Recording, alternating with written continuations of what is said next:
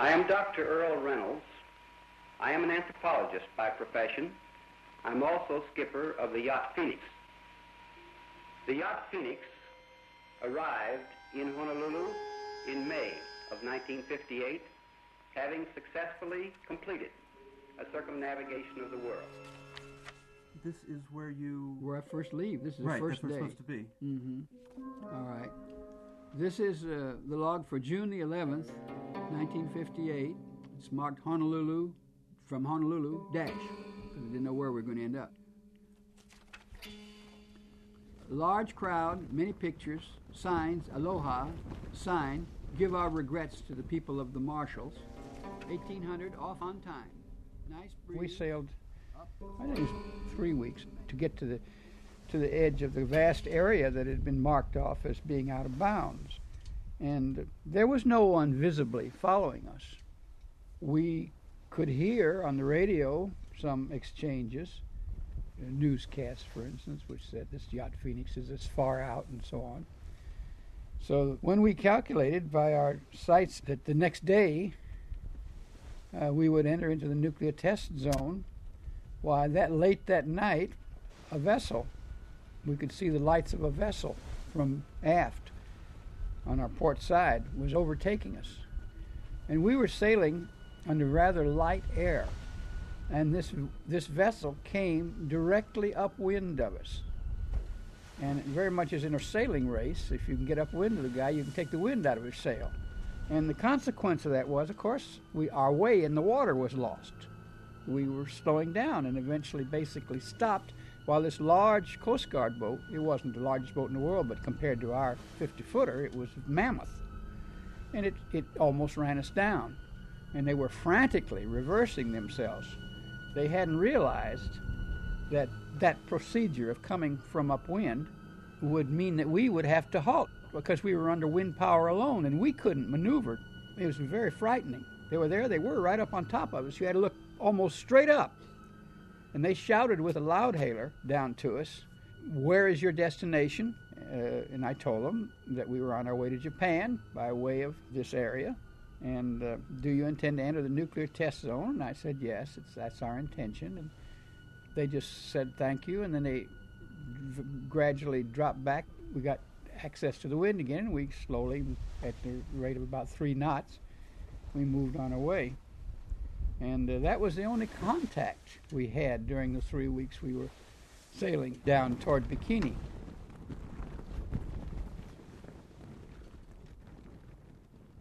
It was more than 25 years after his round-the-world cruise when I went to visit Earle Reynolds at his house, more a cabin, nestled in the Santa Cruz, California mountains. He lived there with his second wife, Akia, and their cat. That was 1985, and I hadn't seen Earle in some years. He was 75 and still as fit and ornery as I'd remembered. It was autumn. Earle had split wood and built a fire in the fireplace. He began to tell his story from the beginning. I came into the picture because the National Academy of Sciences asked me, as a specialist in the field of physical growth, if I would go to Hiroshima and make a study. At that particular time, of course, I was an associate professor of anthropology at Antioch. I had a life tenure and was pretty well geared up for the rest of my life. It was going to be basically at the level of professorial level, and living on a campus with a pipe and a fireplace and having strong opinions, which never went any farther than sitting in front of the fire and getting angry about something, but never doing anything about it, and drinking the martini and so forth. So I had no idea of going to Hiroshima in the guise of a person who had an unusual interest in peace, but in terms of scientific interest. The intense scientific curiosity stemmed from the fact that this was the first case of the massive exposure of the human population to an excessive amount of radiation. So it was a very great scientific challenge. There was a personal aspect to it, too, a very selfish personal aspect. This was the first study in this field, and I would therefore be the person who would get the professional rewards that accrue from making that particular study.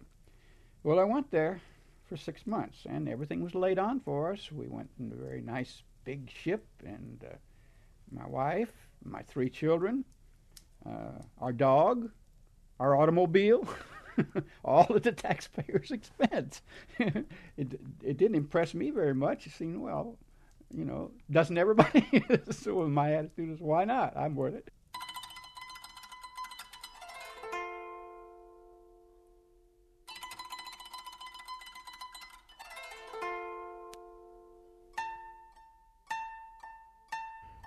When we originally went over to Japan, I was 7 years old. We were living on an army base during the occupation, Australian and American occupation. And I was basically just concerned with school and things like that. I see. I was 10, so from 1950 till 1954, I was in Japan as a young teenager. And of course, my father was working there, but he didn't talk much shop. It was a bit too grisly, I think, to talk about in front of the children. In 1950, Tim, Ted, and Jessica, Earle Reynolds' 3 children, were all living in Hiroshima. Tim, the oldest, stayed only a short time. He chose instead to return to the United States to attend college. Ted and Jessica spent 4 formative years there. But as they tell it, they were pretty typical children. Jessica, at 7 the youngest, played with her dolls. Ted, a few years older, played soldier in the abandoned bunkers on the Hiroshima hillsides. I was not at all attuned to Hiroshima, certainly not to its significance, and I don't think that I really knew any of the survivors. My dad was in touch with the survivors, but only as objects of research, how measuring their heads and taking blood pressure and things like that. And I am very sure that the people who were studying the effects of the atomic bomb, probably one thing that the scientists learned very quickly was you don't start chatting at your cocktail parties with the major's wife about how horrible the destruction from the bomb is.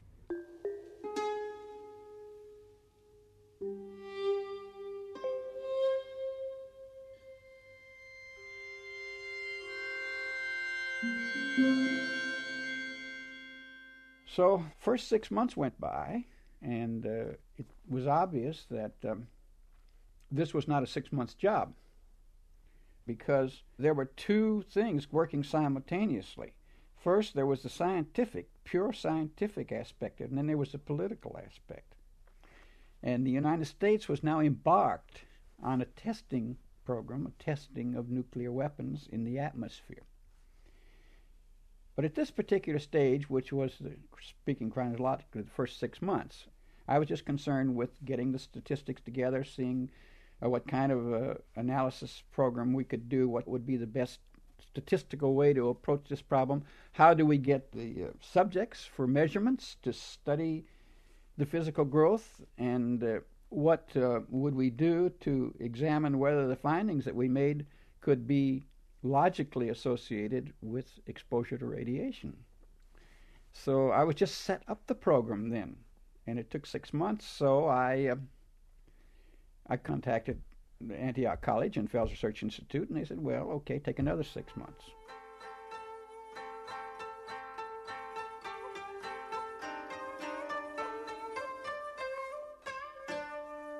Now I have to backtrack a little bit and retrace the time on a different track. At the same time as I was immersed, when Earle talks about Hiroshima, it's a place he knows, situated on the inland sea of Japan, connected by deep water to the ocean, and already in the 1950s, a busy seaport with many repatriated, unemployed ship and boat builders. It was there, to the waterfront and boat builders, that Earle would go on the weekends with his dreams. Since high school, when he'd read Joshua Slocum's Sailing Alone Around the World, he'd drawn sketches of the sailboat that one day he'd built. I finally got in touch with a boat builder down there, showed him my pictures of my boat, and he just looked at him and his eyes lit up, and he said, basically, sure, I can do it, I can make it. Didn't faze him a bit. And so I said, well, heck, I'm going to do it. So he got to work, and I remember one day I went down there, and he told me, come, I'm going to show you something. And we went down to the waterfront and the dock, and there was a big log floating, tethered to the dock with a rope. And he pointed down there and said, Kiru, Kiru. And finally I figured out he meant keel. That's your keel. There's your keel right there in that log. And the hair went up on the back of my neck.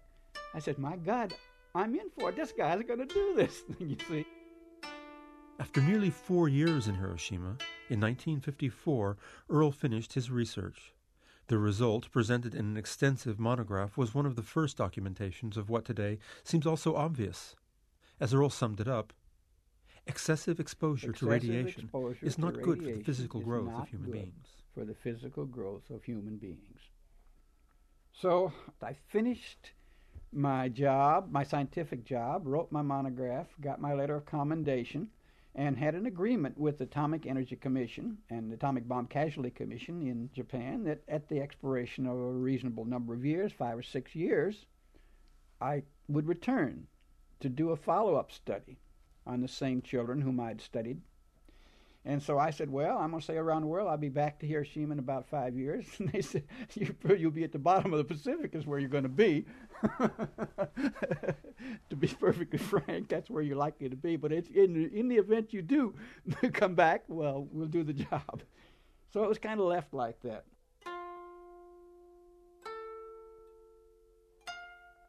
We'd go out to Miyajimaguchi, the boatyard where the boat was built, and we would go there every weekend to see the latest progress on the boat. The boat was it was very much a hands-on boat. The logs were all sawed right there on the spot by hand.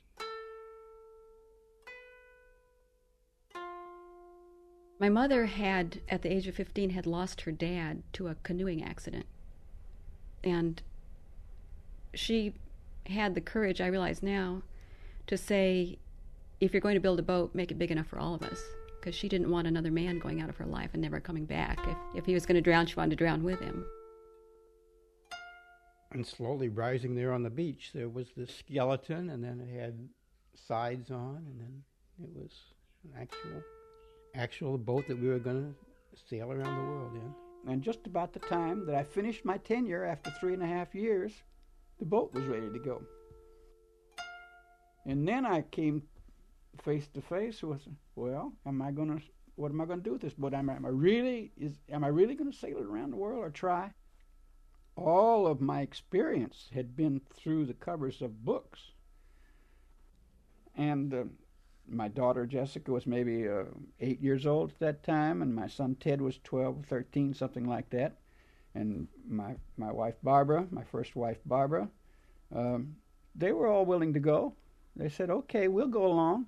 54, I think we launched it. It was a great big ceremony with many people there and my sister in kimono. And when it was finally launched, we had a Shinto priest at the service. My mom, I was supposed to hit the bottle of champagne against the boat. Bottle of champagne on the bow, and my father and I were standing on the deck when that doggone thing went down those greased ways. When they were talking about the name for the boat, and they finally decided to name it Phoenix, or the equivalent in Japanese, Ho'o Maru, Phoenix ship. That they did say one of the major reasons for it was a symbol of Hiroshima rising from the ashes. And the other thing was, I don't know if it was the same time or in a similar conversation, where my father said something rather snappily about when it said that someone said something about Hiroshima being rebuilt. And it showed that the A-bomb wasn't so bad after all. And my father said rather snappishly, you may not have noticed that the people who rebuilt Hiroshima were all people who came in from outside, and that the people who were here at the time haven't been good for anything since.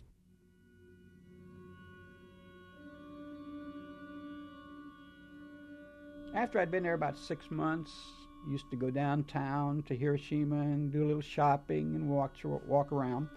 But during the period, rather early, within the first year, the first Hiroshima Day of August the 6th, a kind of an embryonic Hiroshima Day, was held with the permission of the American authorities, where a small group of mourners, families, and so forth, went and gathered in Hiroshima at the site of the center, which they call the Hypo Center, what you might call the first commemoration of the bombing of Hiroshima was held on August the 6th.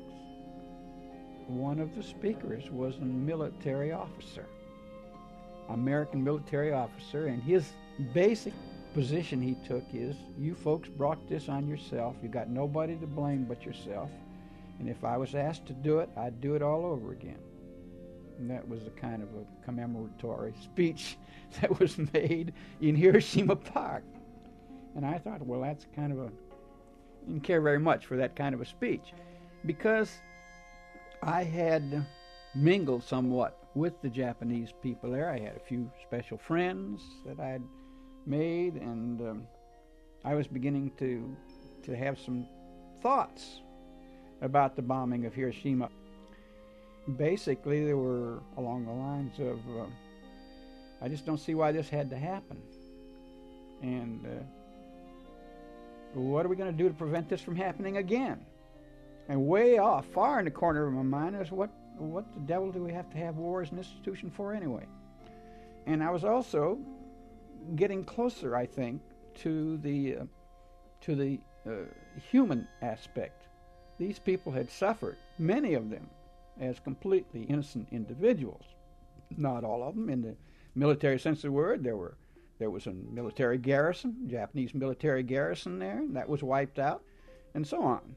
But there were thousands of children, and I was particularly concerned about children. And I knew that, I don't know, maybe 20,000 children were instantly incinerated. And it seemed to me that was not something that could be thought about with equanimity. And nothing like that, to my knowledge, had ever happened on Earth before, where 20,000 children in an instant were removed from the Earth. And so the human aspect of it gradually impinged on me. Not to the extent I did anything particular about it, but I was worried.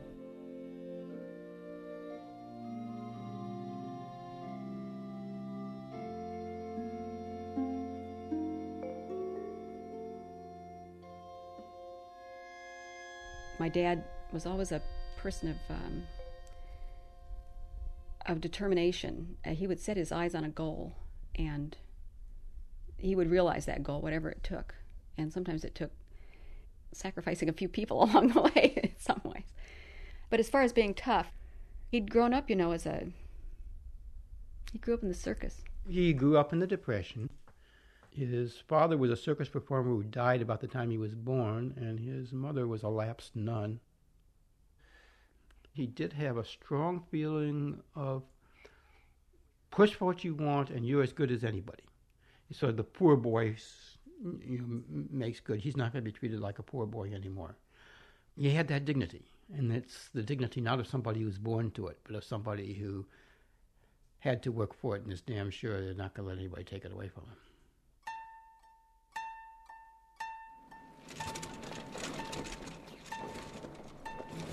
And so the time came for us to cast off, and we did. And I decided that we would sail very leisurely through the inland sea of Japan. And so by easy stages, we worked up the inland sea to port after port. And I remember there were 5 typhoons that year, and the season lasted a lot longer than normal. So we took maybe 10 days and practiced our sailing in the placid waters of the inland sea, you see. And we weren't really ready in a lot of ways. The boat wasn't really ready.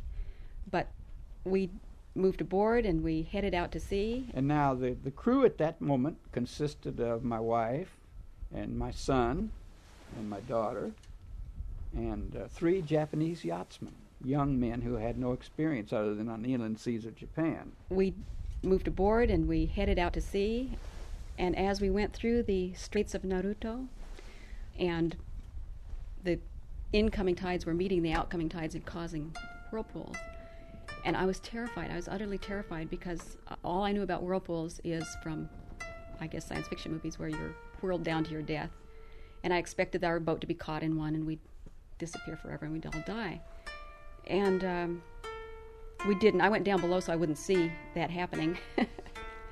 I guess my parents it never occurred to them they never anticipated the fears I would have. And as far as the kids were concerned, I did have this much of sensitivity. I thought to myself, I've got to give them something to do that has certain responsibility.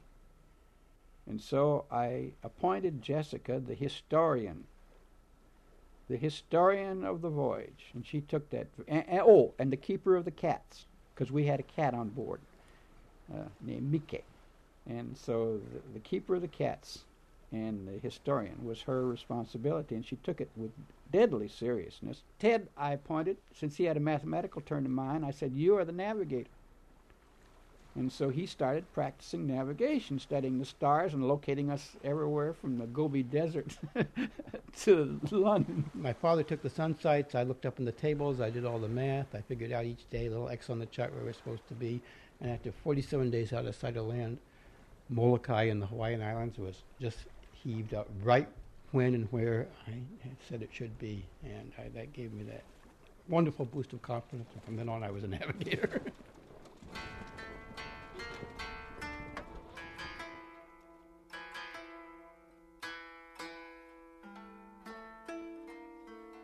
As I was preparing to make my effort to sail across the Pacific to Honolulu as the first stage of this trip around the world, which in the back of my mind I wondered if I really do it or not, there was some information was coming in the scientific world that there's some slight indication that the oceans themselves were showing evidence of radioactive materials. And so I thought of that as a scientist, and I wrote a friend of mine who was a scientist associated with AEC, and I said, well, I'm planning to make a trip across the Pacific to Hawaii. How about setting up a scientific study? I'll take sea samples, because I'm going very slowly. And I said, that's an excellent chance. He wrote back very, very enthusiastically. He said, hey, that's a real opportunity. Good. Go ahead and make your preparations. So I started making my preparations. And the time came for us to depart, and no further word had come. I contacted him again, and I said, hey, how about this project? And I got a very brief 3 or 4 lines long letter saying, we have decided not to undertake this research. And I said, well, all I thought at that time was, well, usual bureaucratic stupidity, so what? But a few months later, while I was sailing, I saw report from the Atomic Energy Commission says, we have no evidence of any radioactivity accruing in the waters of the ocean from fallout. We have no evidence.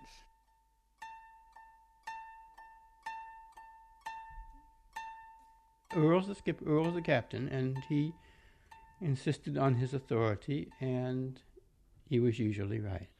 I think one reason that it worked was he limited this kind of authoritativeness to yacht business. As far as personal lives was concerned and so on, he was not the sort of father who told me what I had to do and not do as his son. But anything that had to do with ship's business and the safety of the ship and how we were going to prepare for something, he was the ultimate authority and let us know it. But when he was really under stress, everything was, he tended to feel that people were against him. And there were times when I was the only one that could calm my dad down. When there was this icy silence between my parents, and I don't know, there were a lot of things. I don't know why I'm bringing all that up. But the trip itself was magnificent. And even though when we got to Hawaii, my mom and I were really not sure we ever wanted to sail again, especially my mom. She thought, okay, now we've done that, and, it was a rough trip, but let's not do that again. Let's settle down. Everywhere we went, she wanted to move ashore and settle down and, let's put down roots. And my dad was always tearing the roots up and always had to keep moving. So we left Hawaii, and I'm sure my mom left with a lot of trepidation, but sailing the South Seas it's ideal sailing.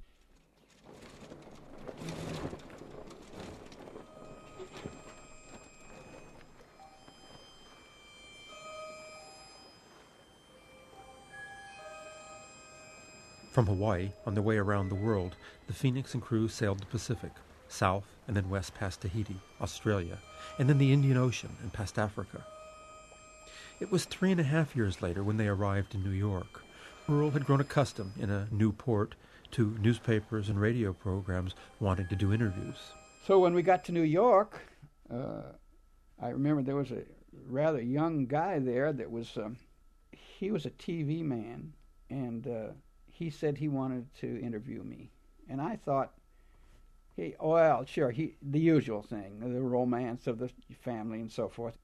Anyway, he double-crossed me, because instead of asking me about the trip, he said, President Eisenhower has just said something about the good atom or using the atom for good. And I said in a kind of a petulant way, I suppose, I don't think there's any such thing as a good atom. The atoms aren't good or bad. It's what they're used for. And he said, well, but do you think you know more about radiation than President Eisenhower? And, of course, I said, obviously I know more about radiation. All he knows is what they tell him. But I've been in it, so I know. Naturally, I know more than Eisenhower does it. I was that arrogant type, I still am, I guess. But anyway, it created a quite different kind of a response than I'd usually got. Everybody, because then I got, several hundred letters. 50-50 saying, right on. And the other 50-50 said, how dare you, you communist? This was my first public statement, and I didn't make it voluntarily in the sense that I decided to do it. It was pressed out of me, and this was a catalyst. But there'd been another one, and that was, how does it happen that in my all of my research that I'm doing, that no mention has ever been made of my study? I wrote a fairly definitive monograph, half an inch thick, about effects of radiation on human growth, and there'd been no mention of it in any scientific or quasi-scientific literature whatsoever in all these years I've been sailing around. Because, you see, every time we came to a fairly large place that had a good library, well, let's say I was in South Africa, Cape Town or something, I'd go to the university library and I'd read into what was going on in the field. And in a way I was concerned, but I wasn't concerned at the acute level where I'd get up on the stand and say, what happened, but I kept wondering. But I encountered, one of these coincidences, I encountered a woman who had been a secretary at ABCC in Hiroshima, and she said to me, Earle, I'm going to tell you something. She says, that monograph you wrote is sitting in a closet.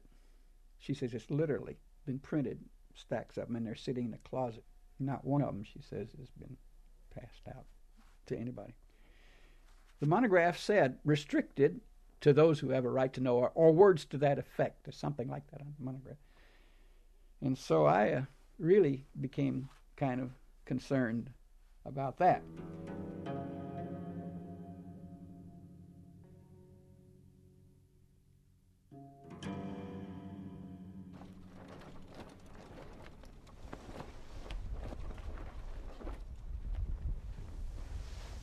So we left this America, sailed back down the coast again, went through the Panama Canal, back into the Pacific, went to the Marquesas, and then headed back up to Honolulu. And technically speaking, the circumnavigation has been completed, because I sailed from Japan to Honolulu, and then I sailed down to Hilo, went around the world, and now I'm making port in Hilo. So point by point, I've circumnavigated the world, but of course I want to do more than that. I wanted to go back to Japan again.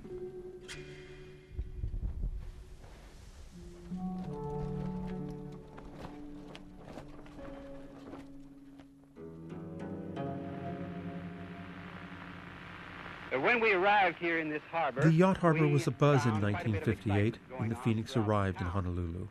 Another small yacht, the Golden Rule, had arrived some days earlier from California, and the crew on it, all but one Quakers, had announced their intentions to sail into the nuclear test zone near Eniwetok. They would defy an Atomic Energy Commission regulation forbidding their entry. Anyway, I met these people, and they said they were going to take this little cockle shell, and they were going to sail it down in the Bikini area, and they were going to pull sails down and wait. And I said, wait for what? And they said, well, we're going to do that as a comment on the testing of nuclear weapons. We're going down in the nuclear weapon testing zone, and because we have a concern about that, we're just going to go down there and see what happens. And I said, you're mad. And they said, yeah, that's right.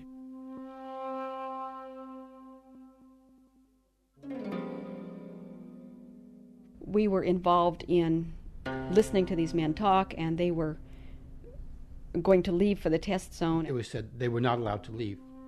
Pretense was that they had stated their intention to break a law. Therefore, an injunction was put on them anyway. Refusing to heed the injunction, the crew of the Golden Rule set sail from Hawaii. As they left the harbor, they were followed by a Coast Guard cutter, stopped and returned to port.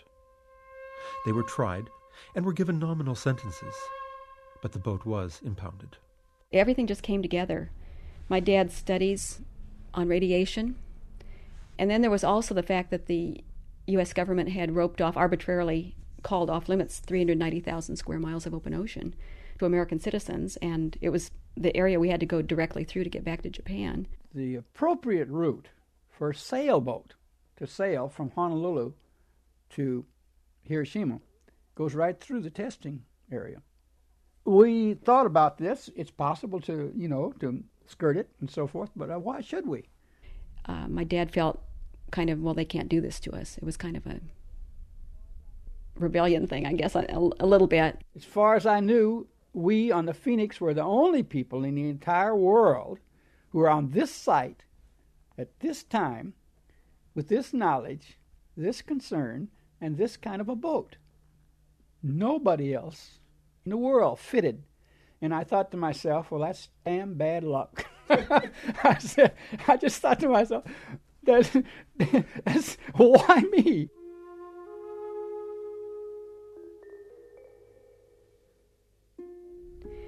There'd been a letter in the newspaper where someone said even an animal won't take its own young into danger. How can these people take their 14-year-old daughter, and Ted would have been 19 then, into danger? And parents were worried about us, and my sister and I both convinced them that this was something we wanted to do. We weren't being dragged along. We just felt it was. I wrote back and I said, I chose to do this. I want to do this. I agree with my folks, and I believe as strongly as they do, and this is something I want to do. We weren't being dragged along. We just felt it was. So as Jessica said, it's my world too. I want to fight for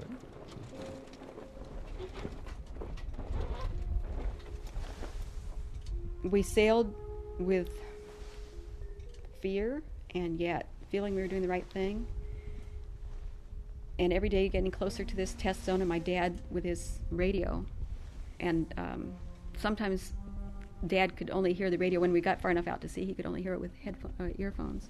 So he would be shouting out to us what the news was and what the headlines were, and another A-bomb's been exploded, or H-bomb, whatever it was. 2000, by dead reckoning, should be over the line or very near it. Boat about 1 mile to starboard, moving parallel to us. 2200, well inside, still heading general direction of Bikini. W307 still following. And so the next morning, I figured we were inside the nuclear test zone, and we sailed on for a portion of that day till I calculated we were about 40 miles inside. Now remember, this isn't a place that's got a fence around it, and there's no red streak of paint in the water that lets you know you've crossed into a forbidden zone. You just have to feel it out. But we had no trouble in knowing that we were going to have company, because as we moved along the horizon, I could see several boats, not just one. I could see a small flotilla up there waiting, sort of almost like a fence up there, dead ahead. And as we approached them quite close, one of the boats came out and approached us, and then from that boat they lowered a small boat. Meanwhile, using again a loud hailer, they asked if this was the yacht Phoenix or something to that effect, and warned us that we were inside the nuclear test zone, and we said we were aware of that. This is July the 2nd, 0600, well inside the line. The ship Plane Tree pulled up to us and hailed, heave to at 0730 and prepare to be boarded. And they came alongside, which is pretty dangerous at sea. The two boats crunching together as these guys jumped aboard. It was really dangerous for them. And they were in these white spotless uniforms, armed, sidearms. And so we did take our sails down because we'd already said we're not going to do anything violent, and if we're told to stop, we'll stop. Since we're inside the test zone, we've made our point. Jumped aboard and were quite polite, and they, I suppose, introduced themselves. I don't remember, but they put my dad under arrest and said that we needed to go to Kwajalein. And I said, we will do this under protest, which meant that we were not doing it of our own free will. I wanted the record to show that it was an actual arrest at sea. And my dad said that we would go there under protest, is the way he put it. Still July 2nd, got a time signal at 1600. Number 730 U.S. destroyer stayed with us all night. The men of the Coast Guard on guard at all times. Ships sailed under my direction, but courses given me by destroyer. Heard on radio I was to be taken to Honolulu under military guard.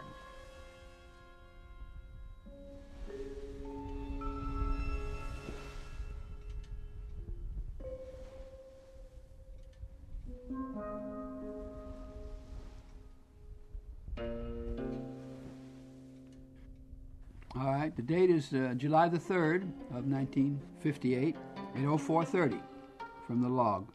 Light of blast in the sky, west-southwest, ? Orange sky, through gaps in the clouds, like a gigantic flash bulb, says Ted. Oval shape, 5 to 15 degrees above the horizon. During the period that we were being brought into Kwajalein, I was steering. I was on watch at night, and there was just a sudden, absolute silence. There was just a sudden flash in the west, a large semicircle, and you have only a few seconds. I guess you don't have time to view it several times. So my first memory and description has to stay. It was like a huge flash bulb going off just over the horizon. Just one big flash bulb. Large section. I don't know how many degrees of the sky. Was just light and then dark, and that was it.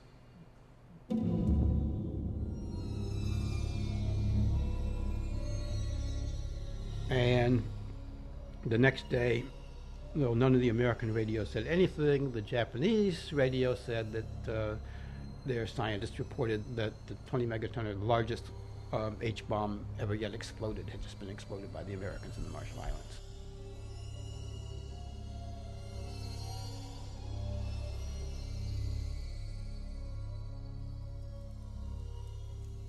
My cat is using this thing, news clipping for a bed, and of course hard to read through her. I have the 1959 material here. On July the 4th, 1958, the Phoenix with the Reynolds family and their Japanese yachtsman friend Nick McComie arrived under military guard in Kwajalein. After some days, Earle Reynolds, his wife Barbara, and Jessica, his daughter, were flown by military transport to Honolulu. There, Earle was formally charged. He was released on bail to await trial and prepare his defense. After 6 months, Earle Reynolds was tried. He was found guilty. His sentence, 6 months in prison. He appealed. And then the second trial, and the same result, and again an appeal. It had been 2 years since the original arrest, and Earle Reynolds, free on bail and awaiting the outcome of the new appeal, requested permission to return to Hiroshima with his family. And then you see here's China 1 and 2, and here's the Vietnam. Earle and the Phoenix, with the same crew of 5 that had sailed into the Forbidden Zone, sailed for home. Their course? Directly across the area of ocean that they'd contested. The ban had since been lifted. On July 30th, 1960, the Phoenix arrived in Japan. Earle and the crew tied up at the same dock from which they had departed more than 5.5 years earlier. This was the same boat and the same dock, but for the family on board, everything had changed. When I left Hawaii and went back to Japan again, I knew perfectly well that my life was going to be different from now on. I didn't know how. I did think that I could, in Japan, perhaps get back into the role of teaching anthropology. And then when I went to Meiji University and made an application, I made the acquaintance of a professor of sociology there, and he finally educated me. He said, "Earle, you're not going to get a job in any university in Japan." He says, "Your qualifications have nothing to do with it," he said. "All that happened is that somebody from the State Department merely got on the telephone and said, 'He's not one of our more desirable citizens,' or something to that nature." That's what they said. So I had been blacklisted. Earle Reynolds returned to the United States from Hiroshima in 1970. By then known as a peace activist, having sailed to Vladivostok, Shanghai, Leningrad, and both South and North Vietnam, he was also now allowed to teach, though still not as an anthropologist, rather in the fledgling discipline, peace studies. He kept us going all the way around. And there's one time he said, "I am the phoenix." And my mom really got her back up about that. You know, we're all in this together. And he said, you wouldn't have made it without me. He said, if I hadn't kept us moving, we wouldn't have gotten around the world. And that's true. That's true. And then when we got completely around, he said, "Well, they can't take this away from me." Or us. He may have said us. And Ted at the time said, "Who can't? And why would they want to?" Or something like that. But it occurred to me again, you know, when he lost his memory, I thought, he did lose it. I don't know about they, but it did get taken away from him, and that's sad. He doesn't remember it. I last saw Earle in September 1997. I'd gone to California to meet with Jessica. Together we went to the Quaker home where he lived with 6 other elderly residents. He was in many ways the same man I knew from years before, still wanting to take control of the situation. But now he was reduced to reciting rhymes he'd learned as a child. Then, in February 1998, I received an email from Jessica. Earle Reynolds died January 11th in Orange, California. He was 87. I wrote Jessica and Ted sending my condolences. Ted emailed in reply, "We wouldn't have wanted Earle to drag on the way he was the last month, but to be able to have him back as he was before. But that's a solution for another sort of universe than this one." On the way back to my sister's home after Earle died, I looked at Jessica and said, "Well, we're next." And we both, a bit wryly,